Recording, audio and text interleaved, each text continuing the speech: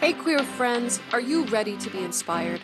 Welcome to Season 5 of Coming Out and Beyond, a podcast that shares stories from the LGBTQIA plus community. Here's your host, Anne-Marie Zanzel. Hi, this is Anne-Marie, and welcome back to another episode of Coming Out and Beyond LGBTQIA plus stories.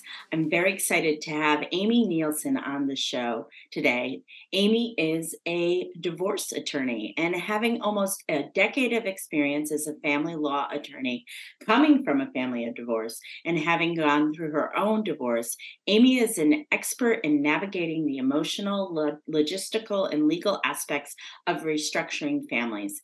Amy is a licensed attorney in California, but serves people all over the country as a certified divorce coach. After ignoring basically every incredible obvious sign that she was gay at 38 years old, and after almost 10 years of marriage to a man, she finally came out to herself. She now co-parents her 2 kids and dog Pepperoni with her ex-husband, who lives 5 houses away. Amy, welcome to the show. Hi, so glad to be here. So tell me your story.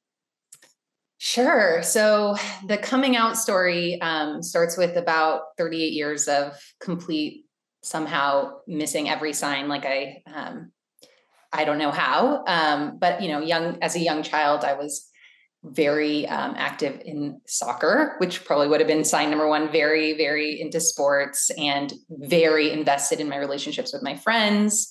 Some of which bordered, on obsessive, whatever best friend I had at the time. But I ignored all of that and all of the years of trying to find men I was attracted to. And so in that way, I was a late bloomer, even with men. There were points that I knew. It wasn't like I just had no clue the whole time. There were these glimpses of understanding myself and just running back too scared. And it had to be finally this moment where I don't know if it was COVID or, all these other things had to come together for me to actually start to be able to be open to what I probably already knew all the way back then.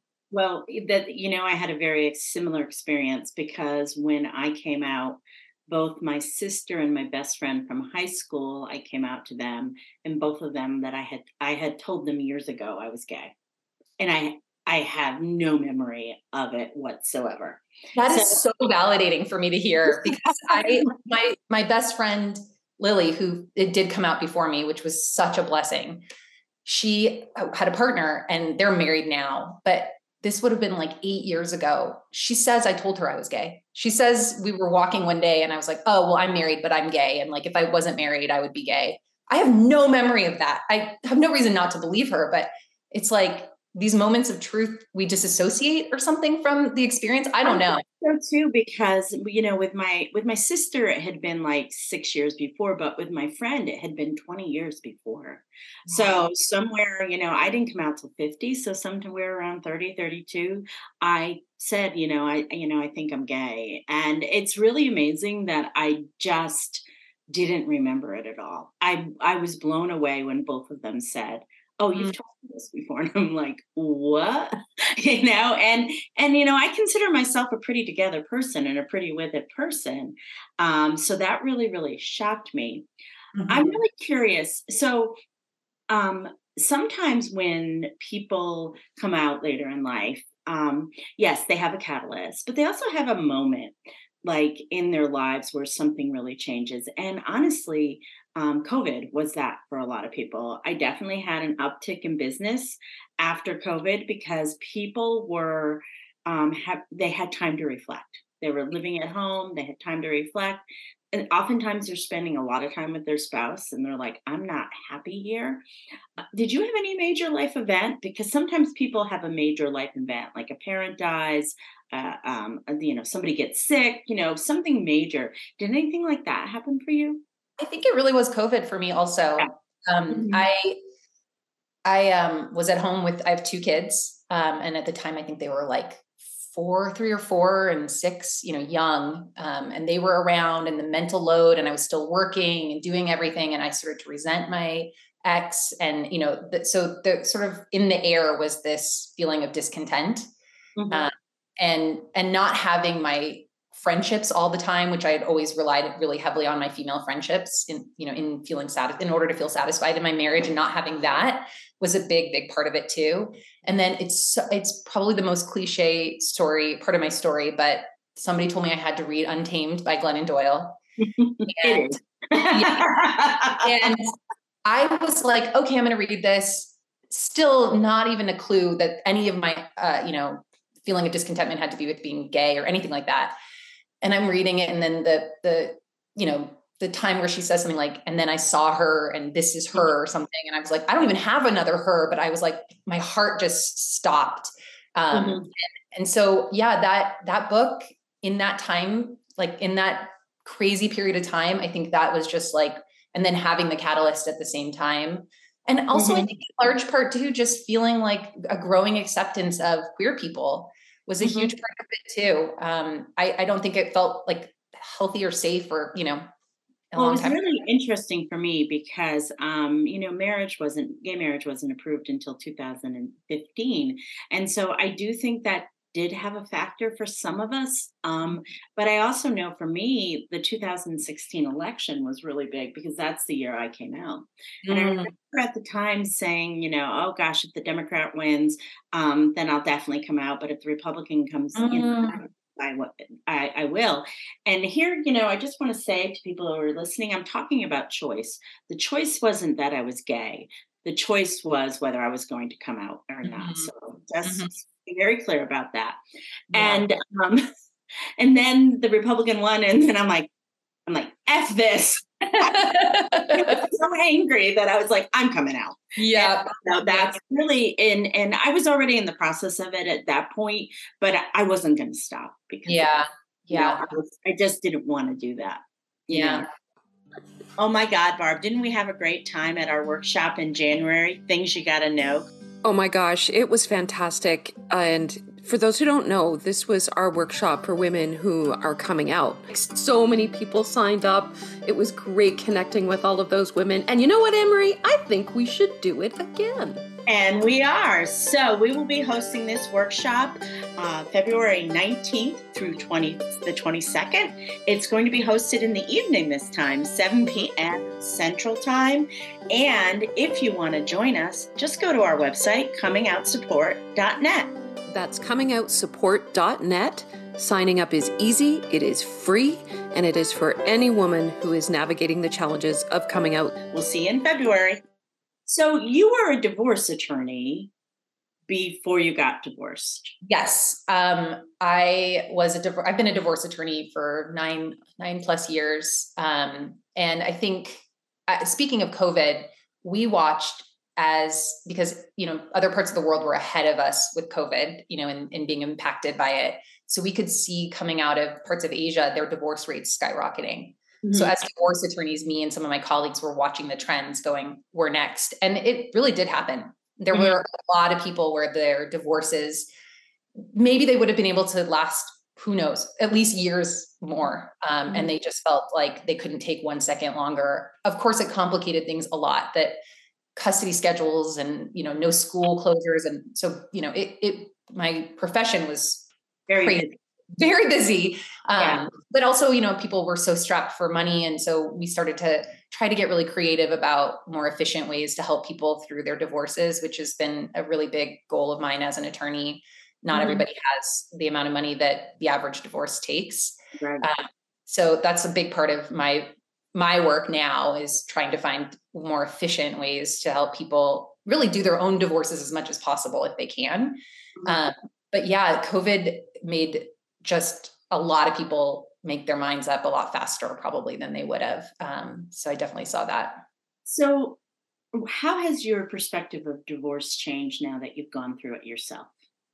Yeah, such a great question. So much. I mean, I think a lot, maybe I was a little bit naive or cocky going into my own divorce. I witnessed my own parents' divorce, which was its own thing, and very amicable, very sort of 80s, 90s, which is my mom had the kids, my dad didn't, saw us when it was, on the weekends, that kind of thing, but it worked. And so I didn't really think much about it.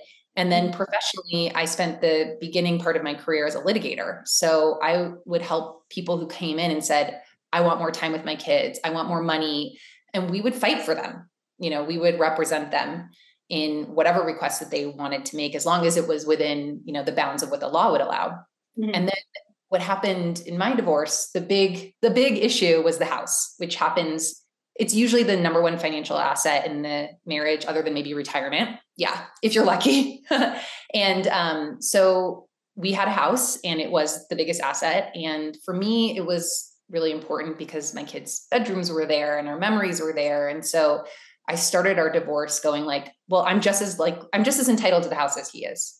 Here's why I should get the house. And very in my, what I call now, like the position of it, not the need or even really the want, but just the position. I deserve this as much as he does. I want this. And in my legal practice, up until then, I would have taken my own case and said, sure, let's fight for the house. We can file a motion with the court. We can go heavy into negotiating and mediating. And then I had to really take a step back because I had no interest in doing any of that. And I had to really start to consider, why do I want this house? What does it mean to me? What really matters? What are my real goals? Mm-hmm. And that shifted how I practiced completely. And now I really spend a lot of time getting my clients clear on what their goals are. And they're not usually one particular asset or even a visitation schedule. It's like having a strong relationship with my kids, feeling financially secure, being in the same neighborhood so that, my kids can walk back and forth between the houses, which is what ultimately we ended up doing. Mm-hmm. Or not fighting. A lot of people come in and say they want an amicable divorce, but then they come in with a lot of positions. I need this, I need this, I need this. So it shifted my practice to being really more holistic and more goal-oriented. And I have to get really granular with my clients about what goals are, because they'll still come in with goals like, I want, as much money as I can get, or I want it to be fair. And in divorce coaching and in family law, fair is the F word. There's no such thing as fair. There's what is fair. It's completely subjective. So, ultimately with me in the house, I just said, I just need to have enough money out of the house so that I could buy another house in the neighborhood. And it doesn't have to be as nice as the house that we had, which it's not. But then, a house opened up 5 houses down and around the corner. So we don't have to look at each other, but it opened up. And, because I was able to say to him, you can have the house. I know that's important to you, but I need the money soon enough to buy this house. Mm-hmm. I had earned the goodwill from him to be able to have him see that this is something we both value, having the kids be able to have some flexibility. I'm going to give him something that meant a lot to him, a house he had spent a lot of time working on. Mm-hmm. And now we have the kind of relationship where, there's a toy at dad's house. Okay, you can go grab it and come back. Mm-hmm. Walk to school together every morning because his house is on the way to school. So the kids see us every morning. And sometimes I get a little sad when I see my old house, and I'm like, oh, it's so much bigger than my house. But most of the time I feel really proud of how we were able to navigate it. And I can't say that everyone can say that about their divorces. And of course, that guy absolutely cannot. It was very hard. Yeah. And, of course, there are so many cases where this just can't work. If there's domestic violence, or if there's emotional abuse or financial abuse, or a narcissist on the other side, I'm not suggesting that this is the outcome that's possible for all cases, but it's not possible at all if you're stuck in your position and you're not budging and you're really in your ego when it comes to your divorce.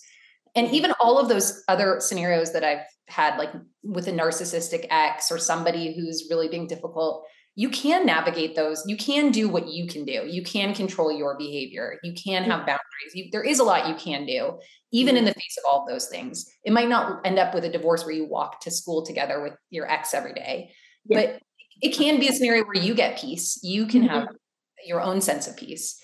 And that is how I then shifted and now started a settlement-focused law practice. And for the most part, don't go to court at all, and mediate cases, coach people through mediation or through their own cases or through their litigation too. But yeah, that's how my practice it's changed a lot. So how is coaching, because you also are a divorce coach, versus being the lawyer? I mean, of course, you're a lawyer, you can practice in California. Mm-hmm. what other state you're, legally allowed to practice, Right. but how is it different? It's a really good question. And divorce coaching in particular is pretty new. It's very exciting. Recently, the American Bar Association recognized it as a tool in alternative dispute resolution. So that's really exciting.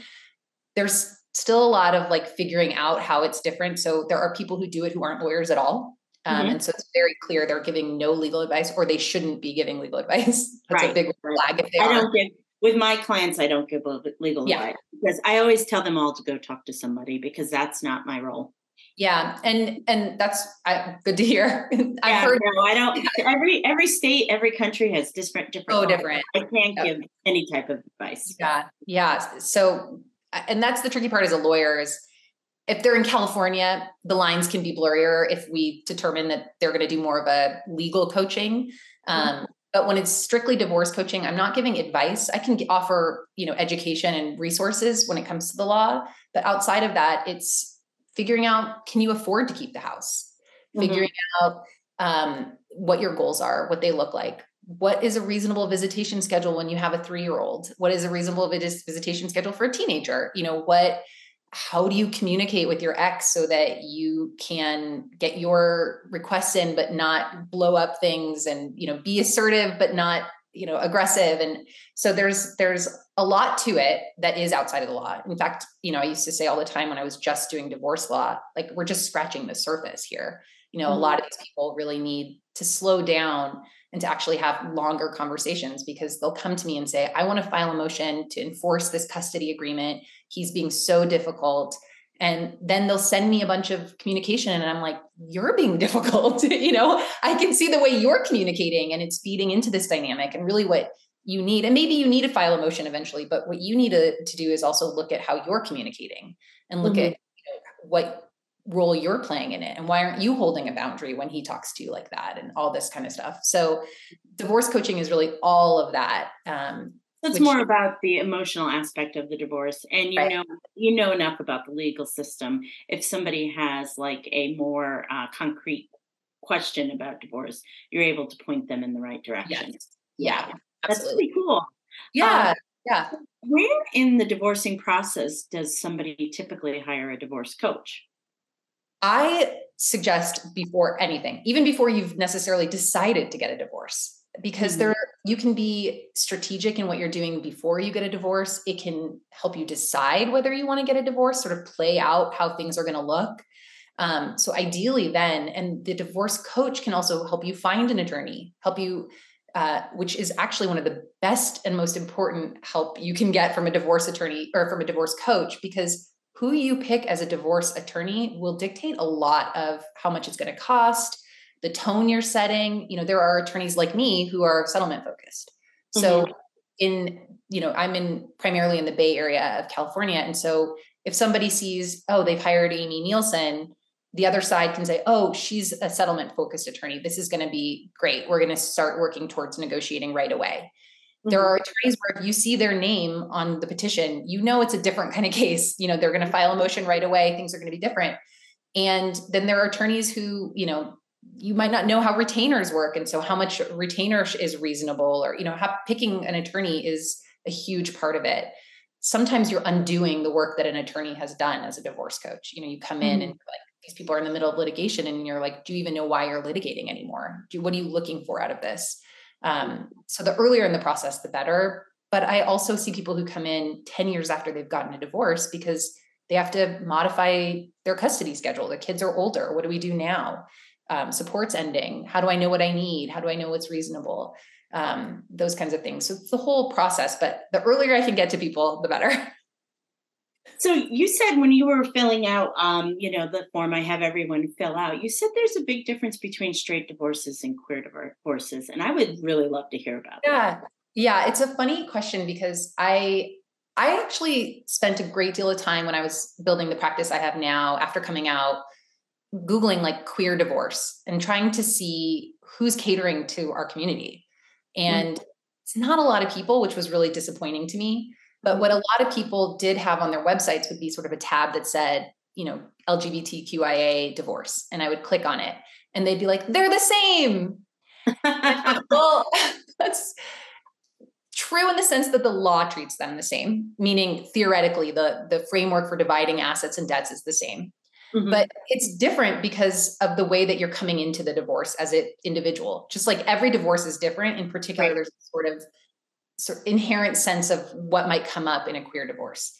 So some of it is, there is some things because, for example, a lot of people couldn't get married. So they had registered domestic partnerships. And so you have to figure out dissolving that, or how to, the timeline of when you became married. And there are some issues around third parent cases, which I've done quite a bit of, where there's 2 moms and a dad, or 3 moms, or, all kinds of things. And in California, it wasn't that long ago that they started recognizing third parents.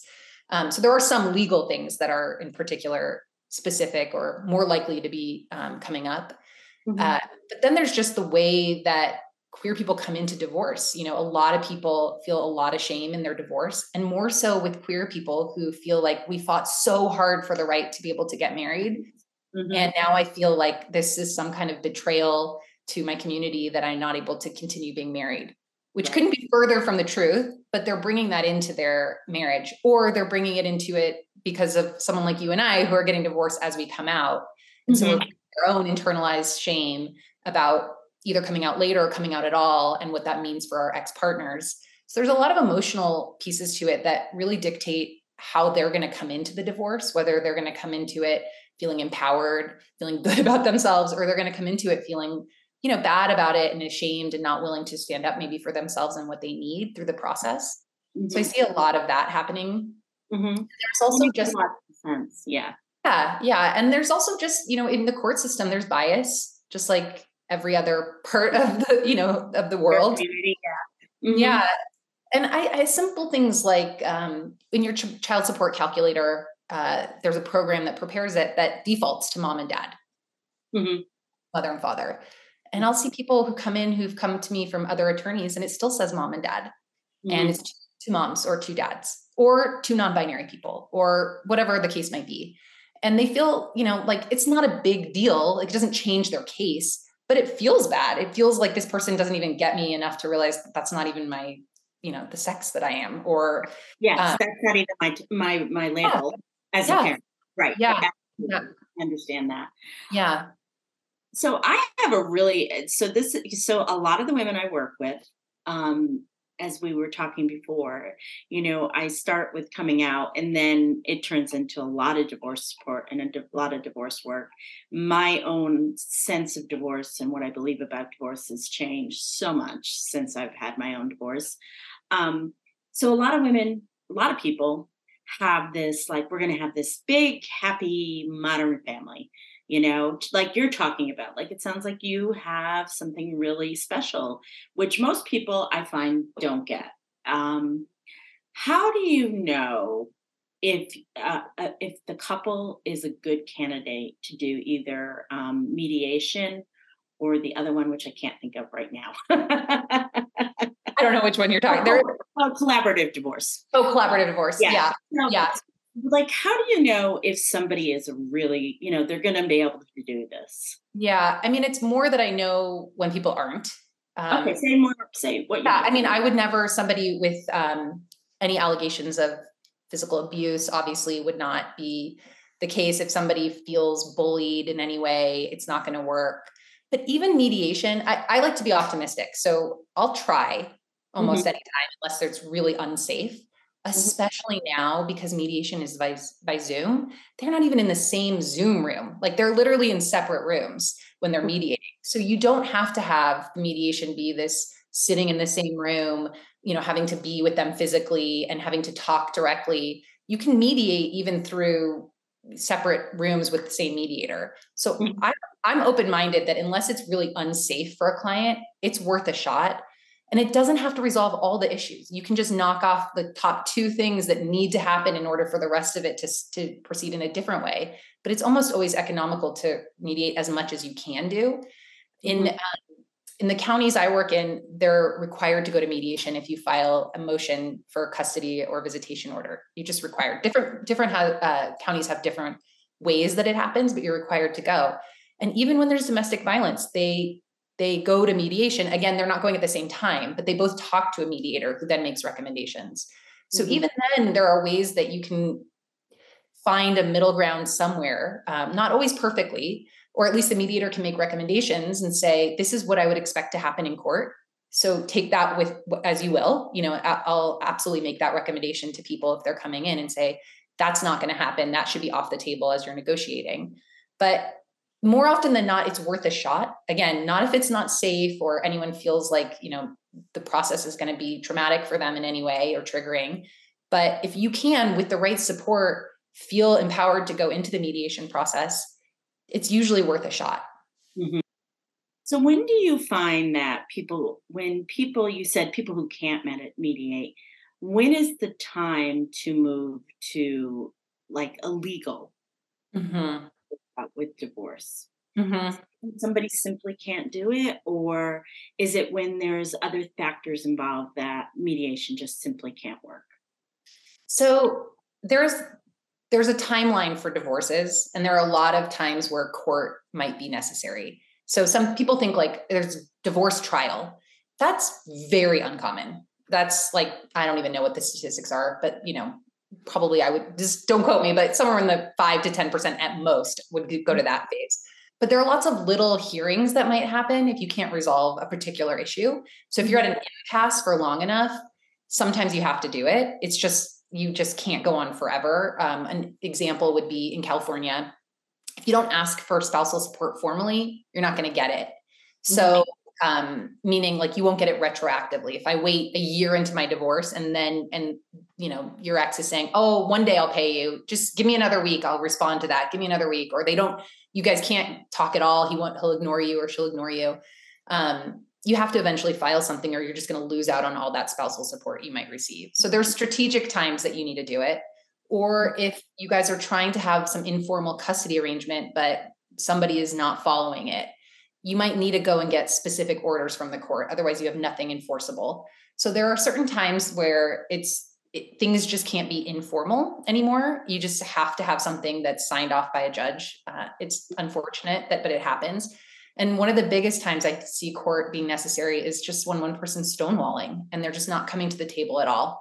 And the status quo is working for them. Maybe you came out, you moved out of the house, you met somebody else, and now for some reason, all your stuff's in the house, you can't get it, but your ex is very happy in the house that you're probably still paying the mortgage on too. And, they have no reason to start negotiating with you because everything's really great for them. Sometimes in a situation like that, you have to start to get the court involved in order to move things forward. Mm-hmm. I like to do everything I can up until that point. But even in my practice now, there are times where I have to either help somebody else file something on their own to, save money and do it themselves, or refer them to an attorney who can help them more when it comes to litigating. But there are times where at least the threat of filing or filing itself, but not actually going through with the whole process, becomes necessary just to get the parties motivated to actually get things done. Mm-hmm. The question is always like, what happens if you don't? Are you going to lose out on money? Are you going to lose out on time with your kids? What are the repercussions?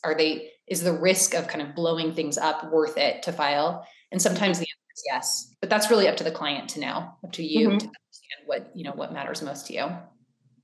How often I have heard is that once you get divorced, like I know child custody agreements can be revisited, but often the divorce, once it's final, and you really can't make much changes to that ruling. Is that true?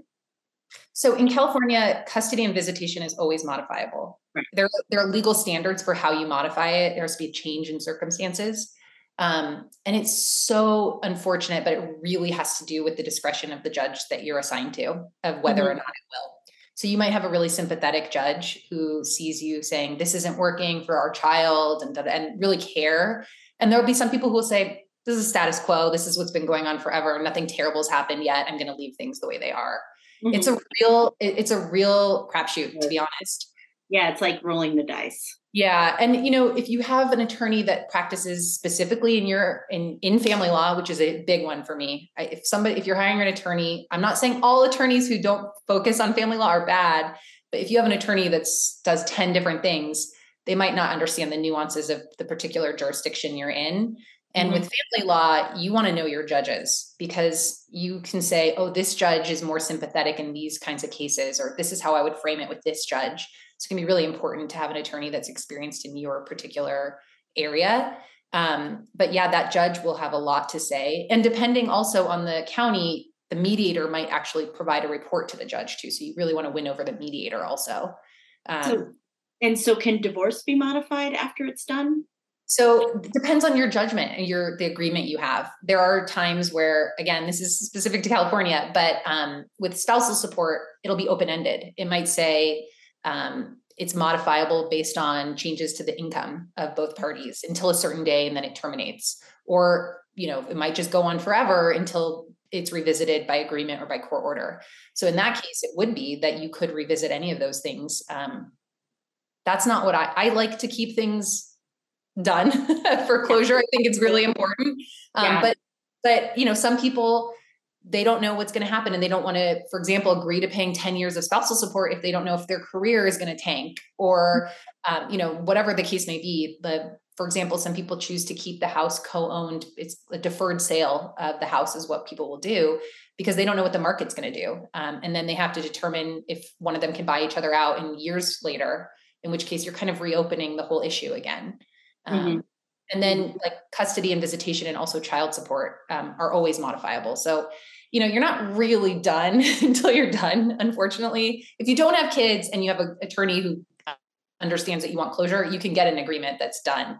But otherwise things can unfortunately come up later. And we do quite a bit of what's called post-judgment work. Oh, so complicated, isn't it? Yes. It really, really is. I'm really glad you're doing coaching because I think that's really, really important. My last question for you is that we were talking before about how most divorces are initiated by women. Mm-hmm. That's a true fact, as you said, yes, they are.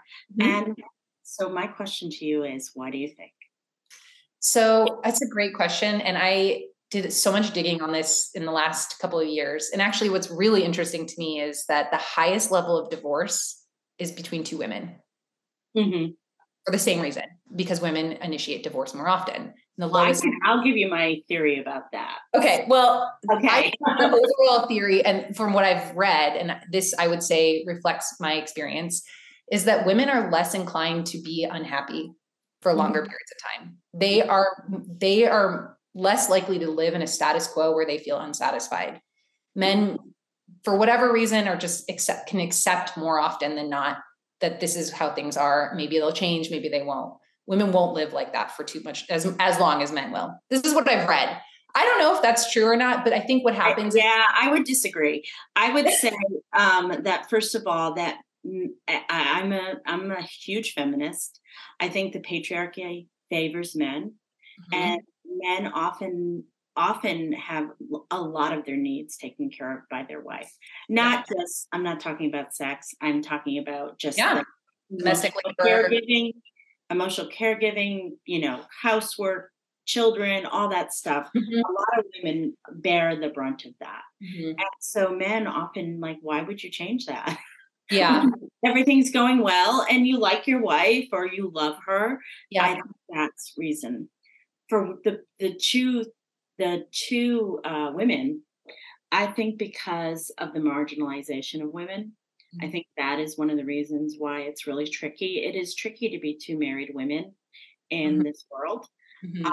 I think that I think minority stress that happens to lesbian women, especially depending on where you are, it really doesn't matter because you could live in California, but you come from the middle of California and your parents are super conservative and they won't talk to you and your wife. It really doesn't matter. Yeah. So I think that women often, and also because they are on the margins of the patriarchy, I think that causes a lot of stress for women.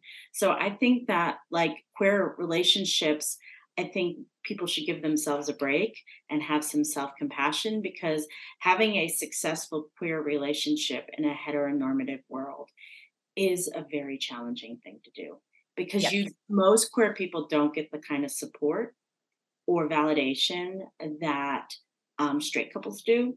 Most queer couples, our relationships are not respected or honored the way that a straight relationship is. So I think there's a lot of stress on queer relationships, whether you talk about it or not, it's still there. And so that's one of the reasons why, divorce happens in the queer community, but also women and divorce, is because a lot of times I think that I agree with you. Women won't put up with this. When they're really unhappy, they just can't do it anymore. Mm-hmm. Mm-hmm. Well, it's interesting what you're talking about with, navigating being in a queer relationship. And I think, speaking to my own experience, there was this, this amazingly magical thing when I've been with my partner now for 2 years, and I love her so dearly. And I just couldn't wrap my head around what this relationship is supposed to be like, because I only knew one type of relationship my whole life.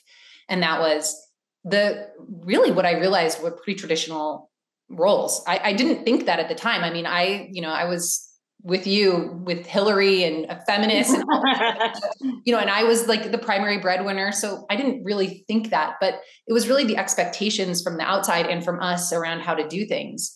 And also just to have somebody else who also had really big emotions that were allowed to come out, that, my ex-husband just didn't have those skills or didn't feel that he had the room to do that, even if I had the space for it. And so navigating, we're both like equally powerful and vulnerable. And we're both doing this kind of equality dance of, we're making our own rules really at the end of the day. And right. Man, that's a lot of work, and it's a lot of pressure. It's a lot of work. And, I so as somebody who was in a pretty traditional marriage for most of my marriage, being married to a woman now is so different. And it really is more of the little things for me. And this is going to sound so 1950s, but I really love that. When we get ready for a party, when we're having friends over, we do it together. Mm-hmm. It's really nice that she doesn't ask me what to do next. Totally. She just does it. We switch roles a lot. And sometimes she's we call it the Hausfrau. Sometimes she's the Hausfrau. Sometimes I'm the Hausfrau. But I don't ever, I never resent that, because in my old marriage, I had responsibility for 100% of that stuff. Yeah. Even when I was working full time. Yeah. And no matter how much I asked, and I would say it nicely, I would say it angrily, I'm asked a million different ways, it just wouldn't do that. Yeah. And that was really frustrating for me as a human being, And so now that I'm in a relationship with a woman, that does not happen anymore. Yeah. None of that stuff happens anymore. And we're both older. So we're just older. We're just chill about that. There's something about it that is also interesting, which is you might end up in a traditional relationship, meaning one person does more of what would have been considered male thing. Maybe they earn more, or they are more, my partner, for example, is upstairs right now fixing my shower curtain things. I don't even know. I didn't even know it was broken. She'll do that kind of thing, or she's more likely to do yard work or whatever. But it's not a default. It's not because she's a man. I don't do more decorating because I'm a woman. It's because that's what we're both into. And we've had the discussion around our strengths, what we like, how to divide labor based on what we're good at, what we enjoy doing, not just by some default that this is how it's supposed to happen. Yes. And so I agree with you. That's which is beautiful. It really is. The problem is when you start to make assumptions, both in heterosexual marriages and any relationship, is that you assume it has to be this way because of, that's what we grew up seeing. So, i.e., for example, you're the spouse that makes more money, but your wife actually works more. You know what I mean? Totally. Just because you make more money doesn't mean you're going to have less responsibilities at home. Yes. We could talk. It's almost like you were in our couples counseling session. No, I'm just kidding. But that is one that I had to kind of think about a lot, is that just because I'm providing more financially, this was true in my heterosexual marriage too. That doesn't determine how much you do within the family structure or within the household structure. Right. It's all just to be navigated. It's really to be. Wouldn't it be cool if straight women and straight couples could do that? Because I think they could learn a lot from the queer community. Because we don't have rules, which is actually sort of cool, because you can make what you want. Totally. So I'm gonna wrap us up here asking you, do you have a coming out song? I mean, what I'll say is that the entire Frozen 2 soundtrack was really, really huge for me, still is. Listen to it all the time. Show Yourself is the big one. But yes, Frozen 2. And apparently Frozen 3 is coming out. And the rumor on the street is that Elsa might actually have a girlfriend or have some queer relationship. So who knows? But that'd be so cool. I know. And your book, the book or movie that you wrote? Untamed, for sure. Really, yeah. And how do you describe your life today? A work in progress, for sure. Just figuring it all out and starting from scratch in a lot of ways, in a good way. Mm-hmm. I think life is always a work in progress and we're never done. So. Yep. Amy, thank you so much for coming on. Thank you. It's great. Show today. It was great to talk to you and great to talk to somebody that really understands what it's like to get divorced and also like coming out as queer and like figuring all that stuff out. You can find Amy at www.bloomlegalcoach.com. It was great having you on the show today. Thank you so much. You've been listening to Coming Out and Beyond, LGBTQIA plus stories with Anne-Marie Zanzel. New episodes of the Coming Out and Beyond podcast drop every other Friday. You can tune in at Apple Podcasts, Spotify, Google Podcasts, and at annemariezanzel.com. Be sure to hit subscribe when tuning in so you never miss an episode. And for more resources, articles, videos, and a free downloadable guide for coming out later in life, visit annemariezanzel.com.